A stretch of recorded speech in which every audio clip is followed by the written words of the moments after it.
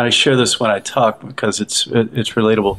My biological father recently passed. He was in his 90s, poor health. I hadn't been around him for 40 years. I didn't want to be around him. I'd call him occasionally. He'd slam down the phone. He didn't want anything to do with me. He was embarrassed by all of his actions. But, I'm glad I say this, I'm glad he's dead. He was not a happy person. He was mean-spirited to a lot of people. He did things he shouldn't. But I love him. And I have loved him for a long time. And it's not of my flesh that I can say that. It's the Holy Spirit alive inside of me. And in my family, we've had lots of loss and death. And we've had addiction, suicide, all of those things. And one of my nephews died with a needle in his arm. He stole over $250,000 from our family. Gosh. And I said, but I love him, not of me. I don't like what he did, but I love him because the Holy Spirit lives inside of me. And then the Holy Spirit is not an it or a thing. It's a he. God the Father, God the Son, God the Holy Spirit. And the Holy Spirit inside of me forgives, because I'm called to forgive so that I'm also forgiven. And it also reminds me of what the mistakes that I make. And sometimes I need really big forgiveness. My wife gives me grace. I'm so grateful to her for that. Amen for that. Mine too. Yeah. And it's one of the things that I really appreciate about her most. But I look at that and someone said, okay, this Holy Spirit thing, what does that mean? And I said, it means I can take someone that really hurt me a lot and shaped part of my life negatively, and I can forgive them. And I can honestly say that I love them, not of my flesh, but of the Holy Spirit alive inside of me. Right. Which allows you to still honor them in the ways that, the Holy Spirit can lead you to that. I share some of that experience. A stepfather of mine was addict and living in our home for a time, and it wasn't pleasant.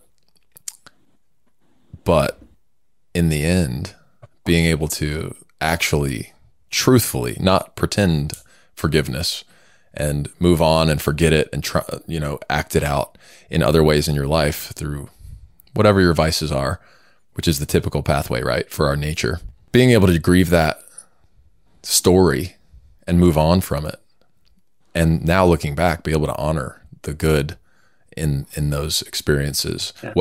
Look what God's done for you out of that suffering. And I don't know, I think it's a powerful idea, and it might sound cliche to some, but it's a powerful idea that all of our suffering is leading us toward a greater good and a greater calling, as long as we allow it to, right? Yeah. Who knew that God was setting me up to minister to men, to hurting men, right? To men troubled by addiction, or in all of the many ways that are way common today.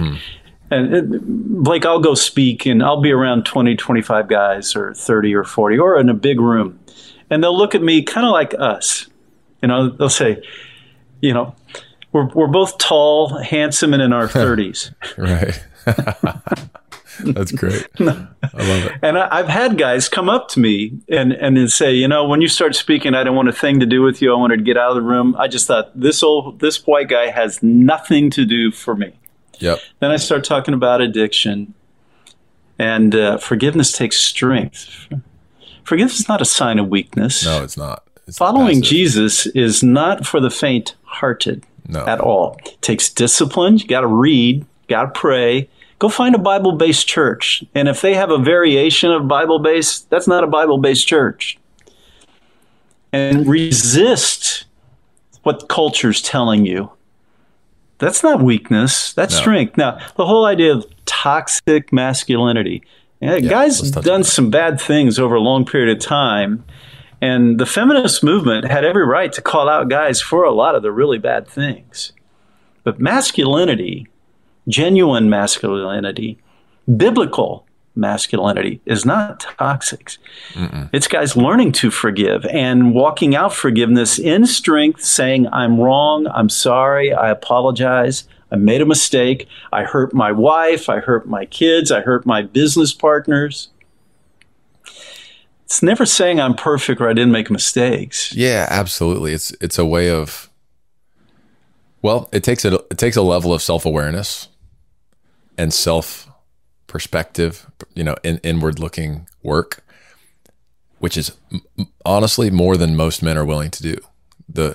That's where the strength and the weakness starts to weed out the weaker folks, is they're not willing to do the work to even want to understand who they've hurt, who they're hurting, what their impact is on others, and the difference between that and who they are now and who they could be if they submitted to God's plan for them. So I think one good piece for everybody watching, and I'd love to hear from you because you talk to so many men and do a lot of this work, is for men out there that struggle with porn and with lust and they're in church. I think the statistics are something like 75% of the church population at any given church is viewing or looking at porn in one way or another. And I don't know if that's men or women or both, but what do you typically start with for those men, and what kind of work have you seen be fruitful in that area? Well, first thing, I'm going to set you up for a future guest. Awesome. All right. Yep. Write down Fred Stoker. Okay. Awesome. In fact, Christopher and I were just talking about this for you yesterday. Awesome. And Fred travels the world. He's sold millions of books in like 30 languages. He's the ideal guy for Christian ministry for sexual addiction recovery. But what you said about church is true. The stats, and it's men and women, and it's staffers at church are doing this. A quick funny story. In the neighborhood in the church where we live, there was a real, a wave of porn hit one of the middle schools. Okay. Where a couple of the alpha male and females started grabbing their phone and showing, hey, look at this. My older brother, sister, mom and dad, they think it's okay. And it was epidemic. So it also had a couple of the guys had to admit, when the kids would come home and say, hey, I feel sick. Something happened today. I've never seen this before. Or Mom, Dad, Joey showed me, this today. And our church said, okay, we have a problem with porn in our community. Phil, you're going to do a workshop about it. Oh, wow. Wow. What's funny about pressure, that, bud. Right. Well, what's funny about that is, a couple of the guys in our church who had a problem with that, they were the ones that were saying, you're going to do this. Wow. And later I learned, of course, it's like, you probably should be sitting in on this. Yeah, right. A lot of people should be. Oh, so to get back to your thing, so people think nothing can replace my addiction to porn. It's just who I am. It's what I do. And we're learning today that porn is really, 5th grade, 6th grade. I mean, it's amazing. And people say it doesn't hurt anyone. So there's a great just let it be idea about it's harmless. It's not going to be a problem. And here's part of the problem. And this is why you need to grab Fred, because he is the expert on all this stuff. And his love of Christ overwhelms it. He has a phenomenal story as well. But here's part of the problem. Guys that are exiting high school and college have an epidemic right now of erectile dysfunction. Mm-hmm. I've seen that too. Now, they can perform for the gal on the screen, but they can't do it for the girlfriend or for the wife. Right. And they're saying, hey, we need to watch this together. No, you don't. Don't do that. And then gals are in middle school. Someone's telling them, hey, it's okay. Mom does.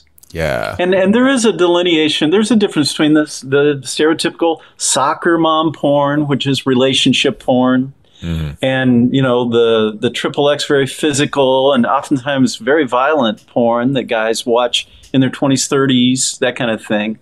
But we're getting men and women in their mid to late 20s who've been watching porn since they were 10, 11, 12 years old. Yeah.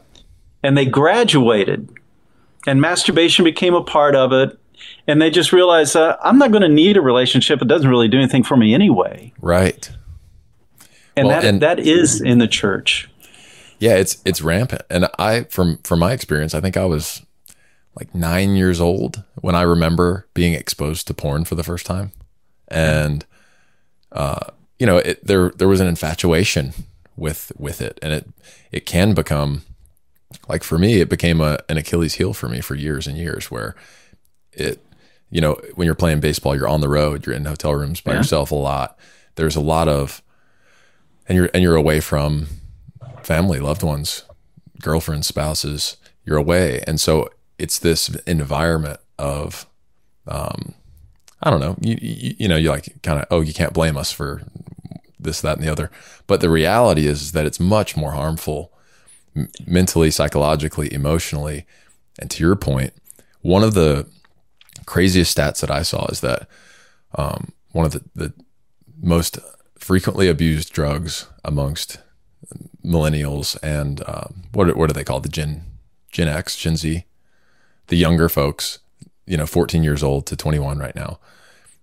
One of the most frequently abused drugs is Viagra. For that reason, so many of these poor kids are addicted to porn because of the dopamine rush, because of the ease. When they get stressed out, that's what I used to do.